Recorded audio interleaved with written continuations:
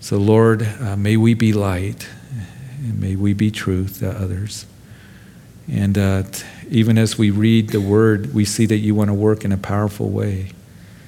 So Lord, I pray that we're encouraged tonight in every way as you minister to us your word, and help us to be teachable. And it's in Jesus' name that we pray. Amen. So last week in chapter 37, we only got through the first 7 verses of the chapter. And of course, in chapters 36 through 39, it is talking about that time that Hezekiah comes to be the king of Judah. And as he's the king of Judah about 715 BC, the 10 northern tribes have already been taken off into captivity. That is the house of Israel. And when they went off into captivity, keep in mind that not all the Jews had fish hooks that were put into their mouths and drug off. Some of them were, but some of them were left behind, and then some of the Assyrians would come and intermarry with the Jews, and that was the offsprings, the Samaritans, as I've mentioned to you.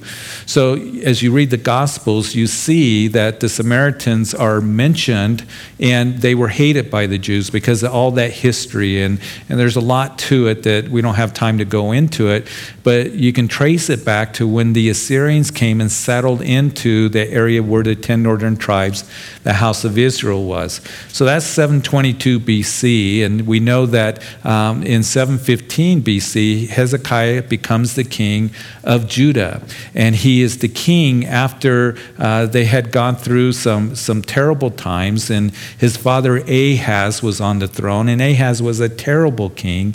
He had polluted the land with idols and brought in every kind of false doctrine and astrology and every kind of idol worship that there was. They were even burning their children on the arms of Moloch in the Gehenna Valley.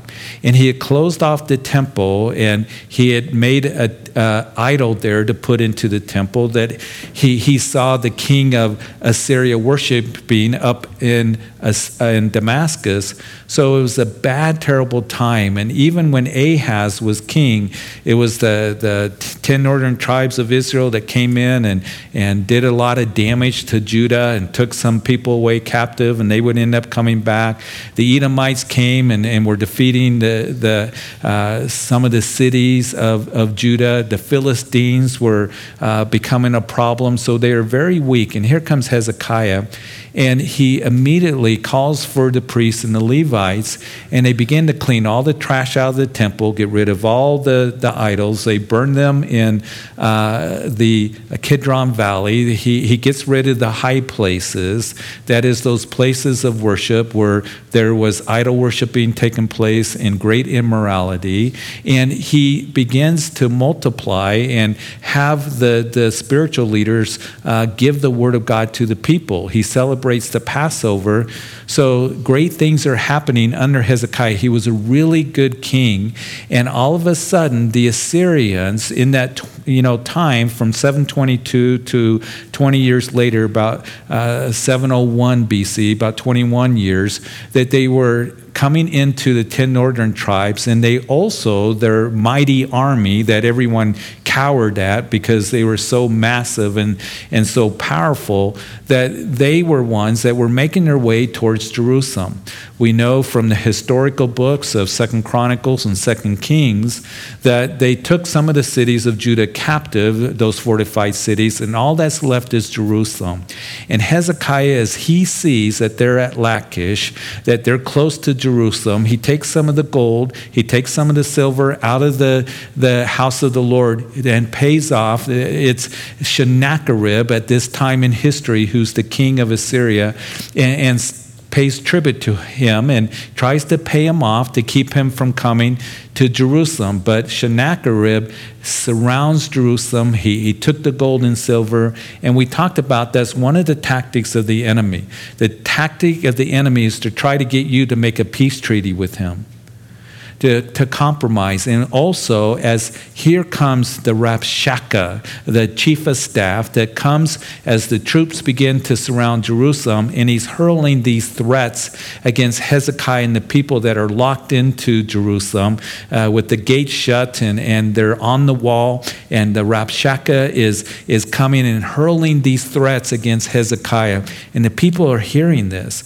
And here is the Rabshakeh mocking Hezekiah and mocking the God of Hezekiah, the one true God who created heaven and earth. And he begins to intimidate, and he's causing confusion, and he is getting the people full of fear to where they're just gripped with that fear. And as I have discussed in our previous studies, that the enemy uses those same tactics with us. He will bully us. He will intimidate us. He'll try to confuse us. And one of the powerful tools, remember that Paul said to the Corinthian church in 2 Corinthians chapter 4, don't be ignorant of Satan's devices. And he will come against God's people, which means he's going to come against you. And he's going to, intimidate, and he's going to bully, and he's going to try to bring confusion in your life. But one of the main arrows as he throws those fiery darts at us that he has in his quiver is he tries to get you to be gripped with fear. And he knows that if you become fearful, that you're going to start to, fold, become weak, and make bad decisions. And we see that they're full of fear, and then he begins to try to, in his deception, get them to rebel against God. Hey, you need to compromise, you need to surrender, come on out, and everything's going to be okay. You're going to go to a land that, has vineyards and fig trees, and you need to just surrender to me and do what I tell you to do. And the enemy does the same thing. He wants us to surrender. Have you ever felt like waving the white flag because the enemy's coming at you so hard? And we can get to that place. And here's the thing. As we know that it was the men of Hezekiah, it was that went out to listen to the Rabshakeh. It was Eliakim, and it was Shebna, and it was Joah that was listening, and they didn't say anything. They went back to Hezekiah and said, this is what he said. He wants you to surrender. He's going to destroy Jerusalem. And they're very much afraid. But then we see, as we opened up last time, chapter 37, that when the king, let's read it again, Hezekiah heard it, that he tore his clothes and covered himself with sackcloth and went into the house of the Lord. It's so important that when we have the enemy that's really attacking us, the one who's the accuser of the brethren, who accuses us day and night, even as Pastor Travis was sharing tonight in worship, that he accuses us. You are this way, and why even bother thinking that God loves you? He intimidates and bullies. And what Travis did is he went back to the Word of God. And he sees the compassion of Jesus there in the Gadarenes as those two demoniacs were demon-possessed. Matthew tells us, and then Mark focuses on the one, and he delivers him. And you go back to your home and tell them great things that the Lord has done and the compassion that he has shown them. And the Lord desires for us to listen to him, for us to just surrender to him, to yield to him, because he wants to work in our lives. He wants to free us from the attacks of the enemy and the bondage of the enemy. He wants to free us from all those things. So he went to the house of the Lord. And there's a time, listen, this is what's really important, that sometimes that when we face the trials, because the enemy's coming against us, and he's doing these tactics against us, which he does constantly, that we're so busy listening to him that we're not really giving any time to listening to the Lord. And that's why it's so important that we go to the house of the Lord. That's why it's important that we read the Word of God, to listen to the voice of the Lord, to be ministered the Word of God. And we know that those guys went back to Isaiah, and Isaiah said to them, go back to Hezekiah. Say to him, don't be afraid. And the words which you've heard with the servants of the king of Assyria have blasphemed me. Now I'm going to send a spirit upon him, that is the king of Assyria. He's going to hear a rumor and return to his own land, and I will cause him to fall by the sword in his own land. So the word comes back, don't be afraid. And we know all throughout the scripture that we are told that we don't have to be afraid.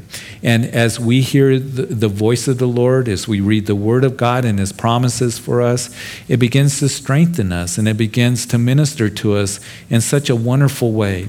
So I pray that we would remember when the enemy is really coming against us, when the enemy is really pounding on us, and the accuser of the brethren who accuses us day and night, it says in Revelation chapter 12 that they overcame him by what? By the blood of the Lamb and the word of testimony. That we can say, listen, you can try to accuse me all you want, but I have an advocate with the Father, Jesus Christ the righteous. And I belong to him, and I am forgiven, and he loves me, and his promises are true for me. And to begin to set your eyes on him, even as we talked about on Sunday, that as we run our race, to put aside every weight and sin that ensnares us, fixing our eyes on Jesus, setting our focus on him, and allow him to minister to us in the way that he does so effectively as we just in every way begin to pray and as we go to his word. So here is where we've traveled so far. So let's pick it up at verse 8. Then the Rabshakeh returned and found the king of Assyria warring against Libnah, for he heard that he had departed from Lachish. And the king heard concerning Tirhakah, king of Ethiopia, he has come out to make war with you. So when he heard it, he sent messengers to Hezekiah, saying, thus you shall speak to Hezekiah, king of Judah, saying, do not let your God, in whom you trust, deceive you, saying, Jerusalem shall not be given into the hand of the king of Assyria. So here's Hezekiah. He gets word from Isaiah the prophet that, hey, he's going to hear a rumor, he's going to hear a noise, and a spirit's going to fall upon him, and eventually the king of Assyria is going to return to his homeland and he's going to be killed. The details weren't really told to him how that was going to happen. So all of a sudden, here is this commander from Ethiopia, as you look at it, that he's mentioned here in verse 9, Tirhakah, king of Ethiopia. He is actually commanding Egyptian troops. Now, keep in mind, if you've been with us in our study, that it was in chapter 30 and chapter 31 that God's people were looking to align themselves with Egypt. And we talked quite extensively about that because the Lord said, woe to you who seek counsel, but you don't seek counsel of me. And you're going to Egypt, you're seeking Pharaoh's wisdom, you're seeking the soldiers of Egypt, you're looking at the fast Arabian horses, and they are not going to help you. And you recall that when they came out of Egypt, under the leadership of Moses, that when they came into the wilderness, the Lord said to them, don't go back to Egypt. And here they are looking to Egypt, and the Lord is calling out to them to return to me, but you wouldn't come. And returning to me is going to be your strength, and you're going to find rest. And as you wait on me, I'll be gracious to you, and I'm going to bless you. And then as you come to me, as you wait on me, then you're going to hear from me. I'll be a voice behind you saying, this is the way, walk in it, go to the left and go to the right. So it's important that even as we saw at the beginning of the chapter, Hezekiah goes to the house of the Lord. We're going to see the prayer of Hezekiah here as these threats continue. So what we see here is all of a sudden, here is the Ethiopian troops, the Egyptian troops that try to make this attempt to come against the Assyrians. They leave Jerusalem for a little bit and they go to take care of them. And of course, the Egyptians and the Ethiopians, they were no match for the Assyrians. They didn't help Hezekiah. Just as the Lord said, they're not going to be a help to you. And Hezekiah, maybe he's thinking, okay, that they left, they're not here. Maybe that's how the Lord's going to take care of them. Maybe that's how the Lord's going to defeat them, through the Egyptians and the Ethiopians. But the Lord had already told Hezekiah it was going to happen that way. So the message comes back to Hezekiah, I'm coming back. Don't think that we've left. We're going to come right back. We're going to surround Jerusalem. And who is this that you are trusting in Hezekiah saying that Jerusalem won't be delivered into our hands? That's another tactic of the enemy. Listen, he will keep coming at you. He doesn't take a day off. Do you know that? And he doesn't say, I think I'll leave Pastor Jeff alone for, the next few weeks. I've been kind of working him over. He's going to keep coming back and coming back and coming back at you, at your family, at this church. And he's going to come back to bully, intimidate. Once again, he's saying, who is this Hezekiah leader saying that your city, Jerusalem, is not going to be given into the hand of the king of Assyria? Who is this God that you're believing in and trusting in? He continues in verse 11, look, you have heard what the king of Assyria has done to all the lands by utterly destroying them, and shall you be delivered? And the gods of the nations delivered, whom my fathers have destroyed, Gozan and Haran and Rezpes, and the people of Eden who were in Telassar, and were the king of Hamath, and the king of Arpad, and the king of the city of Seraphim, Hena and Iva. And Hezekiah received a letter from the hand of the messengers and read it. And Hezekiah went up to the house of the Lord and spread it out before the Lord. Then Hezekiah prayed to the Lord, saying, so here is again these threats coming from Assyria. Don't think that you can trust in your God, that he's going to be able to help you. And the other nations, their gods, didn't help them. And the king of Assyria makes a mistake to include the God of Israel with the other false gods. And you see, there's only one true God, and that is the God that we believe in. And there will be those that will come to you in your trials and difficulties when Assyria is breathing down your back and is knocking at your door, that they're going to say, God can't help you. You're in a mess. How can God help you? If God could help you, you wouldn't be in this mess. And they begin to say, God can't help you in any way. And we need to remember that God is our help, that he's our strong tower, he's our refuge, he's everything that we need. And I pray that we would remember that our God sees us, and we're going to see the prayer of Hezekiah now, as we know that Hezekiah, again, he took that letter, he spread it out, and he went to the house of the Lord, and he's praying, and they're seeking the Lord, and that's what we are to do. We are to seek him. And in this prayer, we're going to learn some things about this prayer. And whenever you go through the prayers of the men and women of faith and their praises, we can learn so much from them. And that's what I hope that we do as Hezekiah here. Again, in verse 15, prayed to the Lord, saying, O Lord of hosts, God of Israel, the one who dwells between the cherubim, you are God, and you alone of all the kingdoms of the earth, you have made heaven and earth. And incline your ear, O Lord, and hear, open your eyes, O Lord, and see and hear all the words of Sennacherib, which he has sent to reproach the living God. And truly, Lord, the kings of Assyria have laid waste all the nations and their lands, and have cast their gods into the fire, for they were not gods, but the work of men's hands, wood and stone, therefore they destroyed them.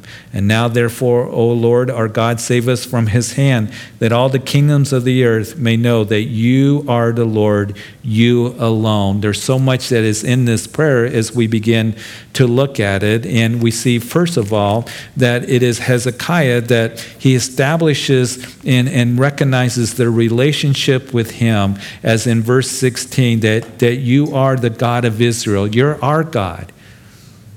You're the God of Israel. We have relationship with you, and we have relationship with the same God, the one and true only God, the creator of heaven and earth.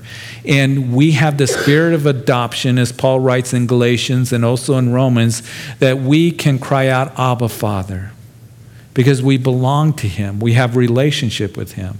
And isn't that amazing? I mean, think about it. And that's what Hebrews has really been pressing that point of who Jesus is and what he has done for us in being the perfect high priest.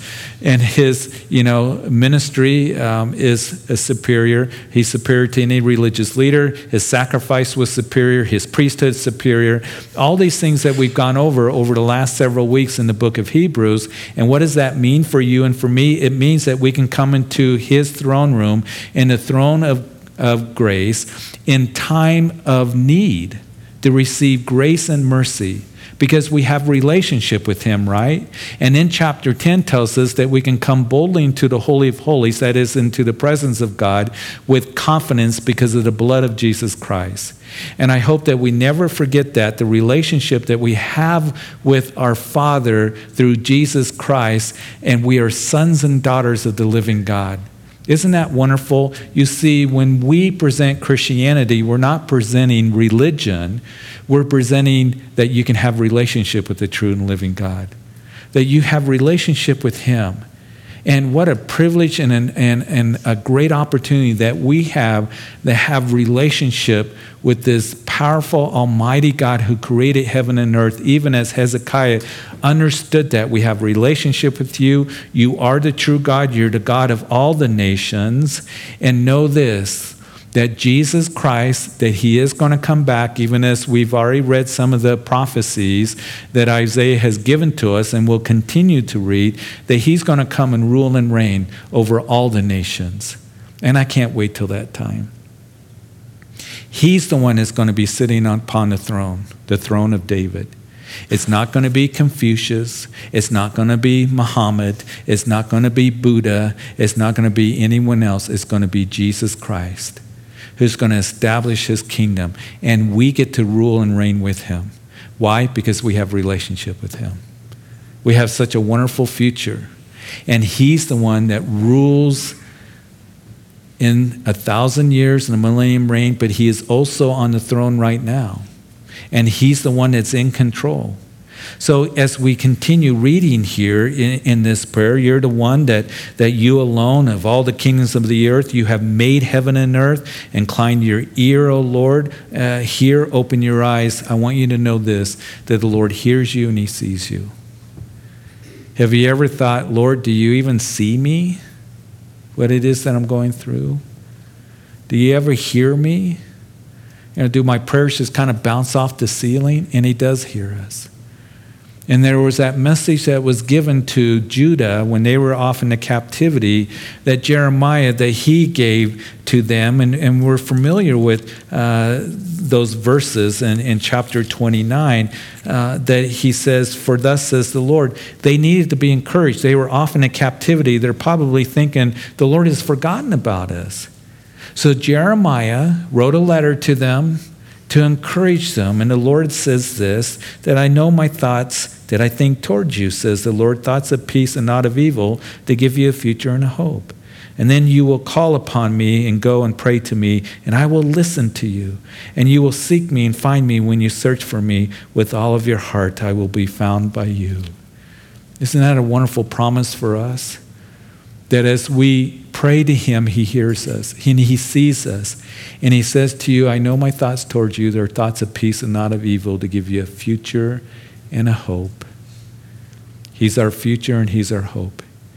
And he's a God that hears us as we go through the Psalms, which we did, last year, going through those Psalms, how the psalmist says, and prays, incline your ear to me. And David in so many of those Psalms saying that, Lord, you heard me. He hears us. He sees us. He knows what we're going through. And to know that he is the one that is the one that desires to be glorified, as we see here as he ends the prayer in verse 20. But he realizes, Hezekiah, that the other gods, that, you can't compare it to our God. Sure, you defeated those nations, but those gods are false gods. They're just idols made by men's hands, and so they were destroyed. But our God is the true God. Save us from the hand of all the kingdoms, verse 20 again, of the earth, may know that you are the Lord, you alone. The Assyrians, and may all the nations know that you are the Lord. You know, when Moses was told to go to Pharaoh, the Lord said that Pharaoh is going to harden his heart. And Pharaoh would harden his heart. And then it says the Lord hardened his heart. And he would say to Moses that I'm going to show Pharaoh that I am truly the Lord. And it's going to show the other nations as well as I bring you out with my mighty hand. And the plagues came down upon Egypt. They were the most powerful empire at that time. And of course, the 10th plague, the death of the firstborn, and Passover was instituted at that time. And they came out of Egypt. And we know that as they did, they were backed up against the Red Sea. That's where Pharaoh hardened his heart, and it says the Lord hardened his heart. I get a lot of questions about that. When you go through the book of Exodus, it says the Lord, or it says Pharaoh hardened his heart, he hardened his heart, he hardened his heart, he hardened his heart, I believe 8 times. And then it says that the Lord hardened his heart. And people say, well, you know, why did the Lord harden his heart? The Lord was just confirming what he already did. And he had all that opportunity to turn to the Lord as those plagues were coming down. The water turned to blood, the frogs, all those things that were taking place, the lice, the darkness, yet he refused to turn to the Lord. And we know that as he hardened his heart, it was confirmed, hardness of his heart. It got so hard, and then he sends the Egyptians after the children of Israel, and of course the Red Sea opens up, and they cross on dry land, and then the Egyptians were drowned. It was 40 years later that, who was it, that we just read in Hebrews chapter 11, Rahab. We know as the spies came and she's hiding the spies, I know that the Lord has given you the land here and that he truly is the Lord because he drowned the Egyptians. We heard what happened 40 years ago.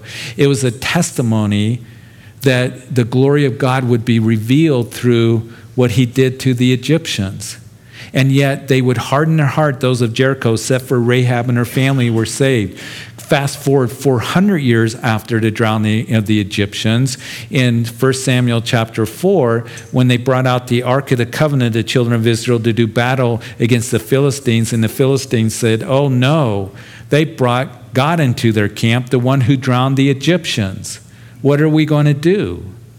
And it's amazing to me that even after 400 years, they still knew the story. They were fretting in all of this, but yet they refused to turn to the Lord.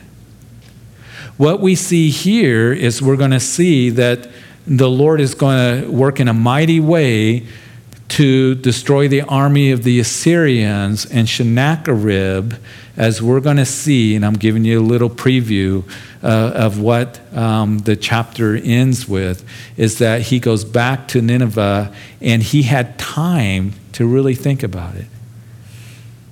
He had time to think that, man, I met the true and living God who sent one angel and destroyed my army, but yet he refused to turn to the Lord. So when we pray for people, here's the thing, that as we have the difficulties that we go through, and as we have Assyria that surrounds us, that the Lord wants to be glorified through you. Do you know that? Through the trials and difficulties that you go through.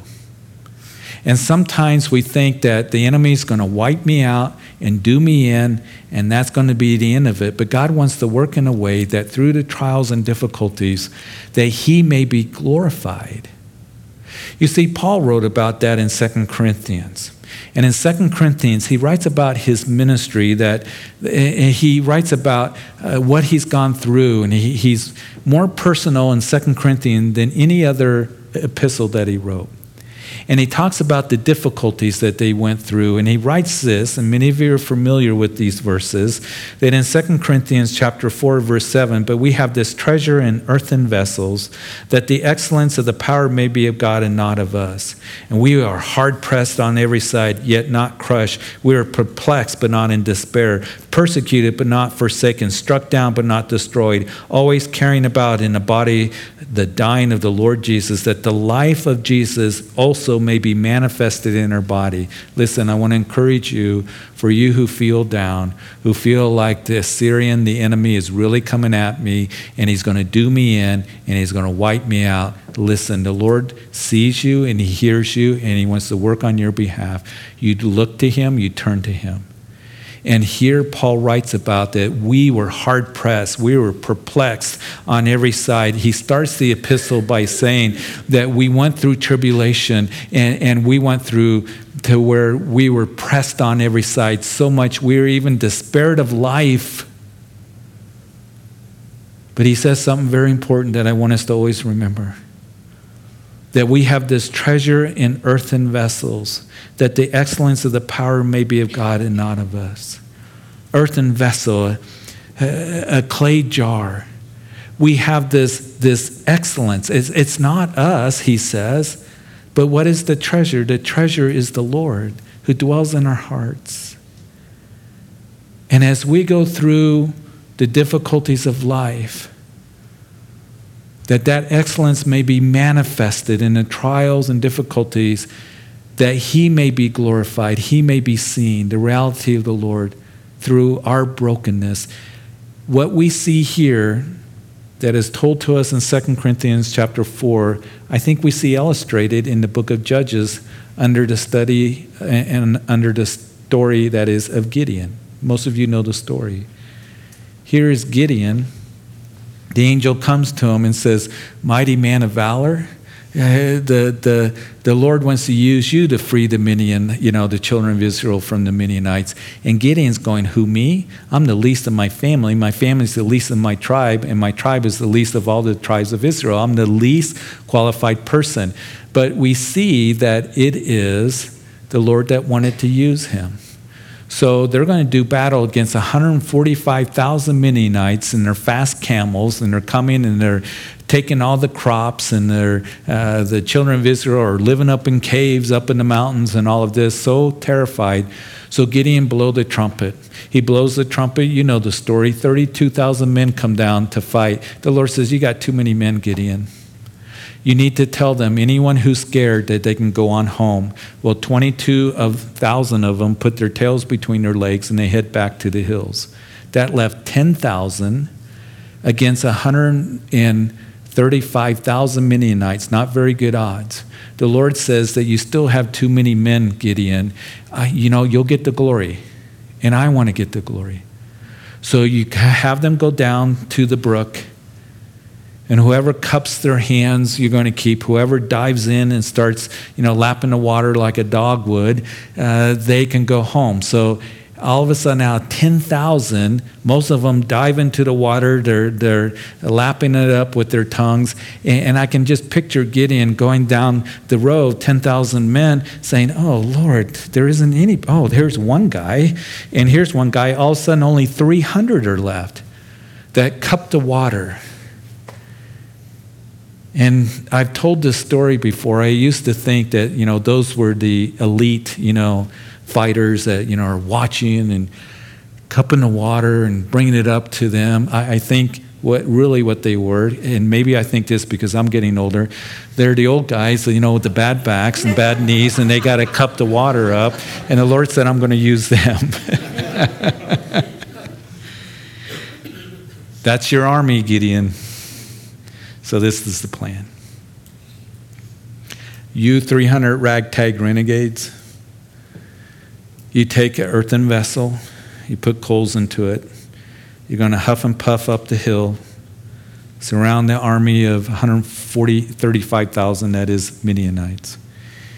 And at the sound of the trumpet, you're going to break those clay pots. And when they did that as the air would rush in and hit the coals, the light would go forth. And they had a great victory. It was through the broken vessels that the light went through, and the glory of God was revealed, and they had great victory. And we, earthen vessels, the brokenness of our lives, the Lord desires for his light and his glory to be revealed, for you to have victory. And it seems like, the Assyrians was this mighty army surrounding Jerusalem. There seemed to be no hope. Just like it seemed like there was going to be no hope for Gideon and his 300 guys against 135,000 Midianites and their fast camels, but there was a great victory. And guess who got the glory? The Lord.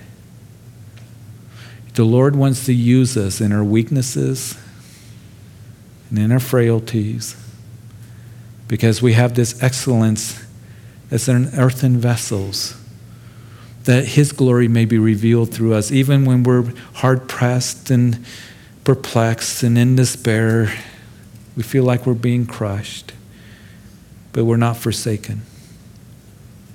And the Lord is there for us, that the life of Jesus also may be manifested in our body. You know, many of you go up to Rocky Mountain National Park, and when you get up to Timberline there on Trail Ridge, there's the bristlecone pines. And the bristlecone pines are all twisted and gnarly because of the winds that blow up there and the snow. The weather is so very harsh. But what is interesting, that you'll see that there are those artists that are up there, maybe perhaps they're drawing one of those, they're painting them, they're taking photographs of them, the photographers. And they, even when you go into the galleries of Estes Park, you'll see, just the beauty of this bristlecone pine, that they've taken a picture of or drawn, and many people buy them because they love the art. And you see there was a beauty that are in those trees, even though of the harsh condition and the winds of adversity blowing on them, and the harshness of the weather up there. There's a beauty. And you see, as you have the winds of adversity that blow on you, and the hardness of life and the trials and difficulties, as you go to the Lord and as you trust in him, and as people around you are saying, God can't help you, and the enemy is attacking you and trying to bully you and bring you down and confuse you, I want you to know this, that he's the true and the living God, even as Hezekiah understood that. And he's the one that hears you and he sees you, and his promises are true for you, and he wants to work in a way that not only is he going to mature and strengthen you, but that his glory may be revealed in you.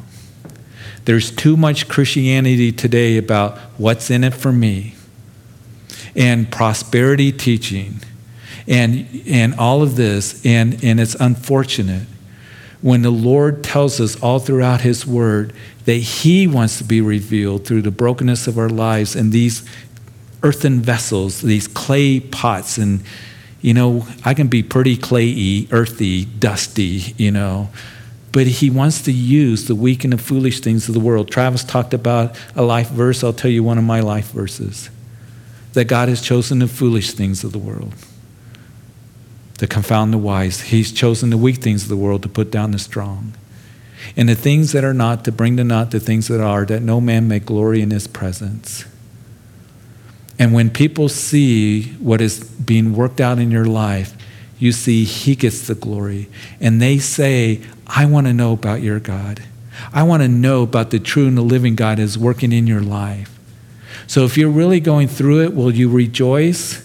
I know it's hard, it's difficult, but you have the opportunity to reveal the glory of the Lord and the light of the Lord through the brokenness of your life and the difficulties of your life, even as Paul was doing that. And I pray that we would trust in the Lord and what he is doing in our lives. And not only trusting in him, but we would rest in him and rest in his promises. It's not always easy. The enemy is still knocking at the door, but we have victory in Jesus Christ. And he desires to use you in such an incredible way to work in your life. Trust in him. Look to him. Don't fold. Don't go to Egypt to align yourself with Egypt. You look to the Lord, whose word is true, and he wants to work in such a wonderful and powerful way. Well, I was hoping to get through chapter 39, but we're not even going to finish chapter 37. So the Lord has a message for Sennacherib. We'll finish it next time. But Father, we do thank you so much for, this is a word perhaps for somebody here tonight. That, Lord, that we always have hope in you. And I thank you that we can go through these verses, and in the trials or difficulties or when we feel hard-pressed and perplexed and downcast, that you're still there. And you love us. You promise you'll never leave us or forsake us. Through the hurts, and we have a hole in our heart, when we're confused, that we can fall back on what we do understand. And that is that you are true. And Lord, that you alone, you are God. Of all the kingdoms of the earth, you have made heaven and earth. And Lord, knowing that there's nothing too difficult for you to work, may we just rest in you, our stronghold, our refuge. Lord, to cry out to you, even as David said, when I'm at the ends of the earth, when my heart is overwhelmed. So Lord, I thank you that we have a relationship with you through Jesus Christ. And Father, I just pray that we would never take that for granted. Lord, that we have the true and the living God that dwells in our hearts with the spirit of adoption, that we can cry out, Abba, Father.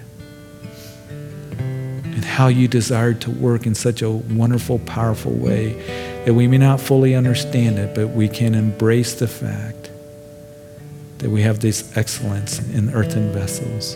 It's not of us, but that the glory and the life of Jesus Christ may be revealed through us. So, Father, may we go out of this place being strengthened by you and encouraged by you. Bless everyone here. Lord, I pray that you would help us as a ministry to proclaim light and truth, to have compassion on others, to tell them that there's a God that loves them, to send his Son to die for them on the cross,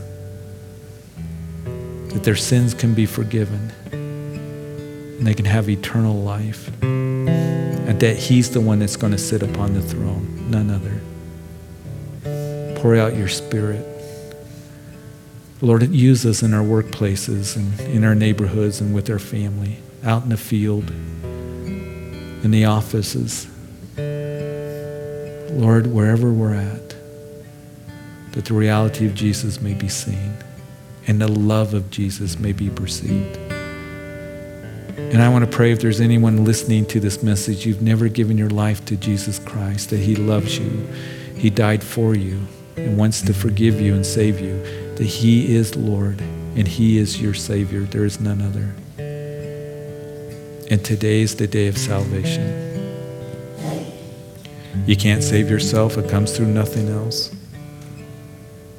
So Lord, I do pray, if there's anyone here, if it means anything to you, that you would surrender your life to Jesus today and ask for forgiveness. That you would pray, Jesus, I come to you a sinner and I ask that you forgive me of my sins. I believe you died for me on the cross. You were put into a grave. You rose again and you're alive. So forgive me. And I ask that you sit upon the throne of my life as my personal Lord and Savior. And I want to walk with you and know you. And Lord, I want to serve you all the days of my life. I thank you for this new beginning and for hearing my prayer and for loving me. In Jesus' name. And if anybody did pray that prayer, if you're listening on live stream or on the radio later, then give us a call at the church. But if you're here today, we're going to have a prayer team up front to tell them the decision you made. But Lord, as we leave this place, may you just bless us and encourage us, knowing that you go with us. So Lord, we thank you for tonight and for your word. In Jesus' name, amen.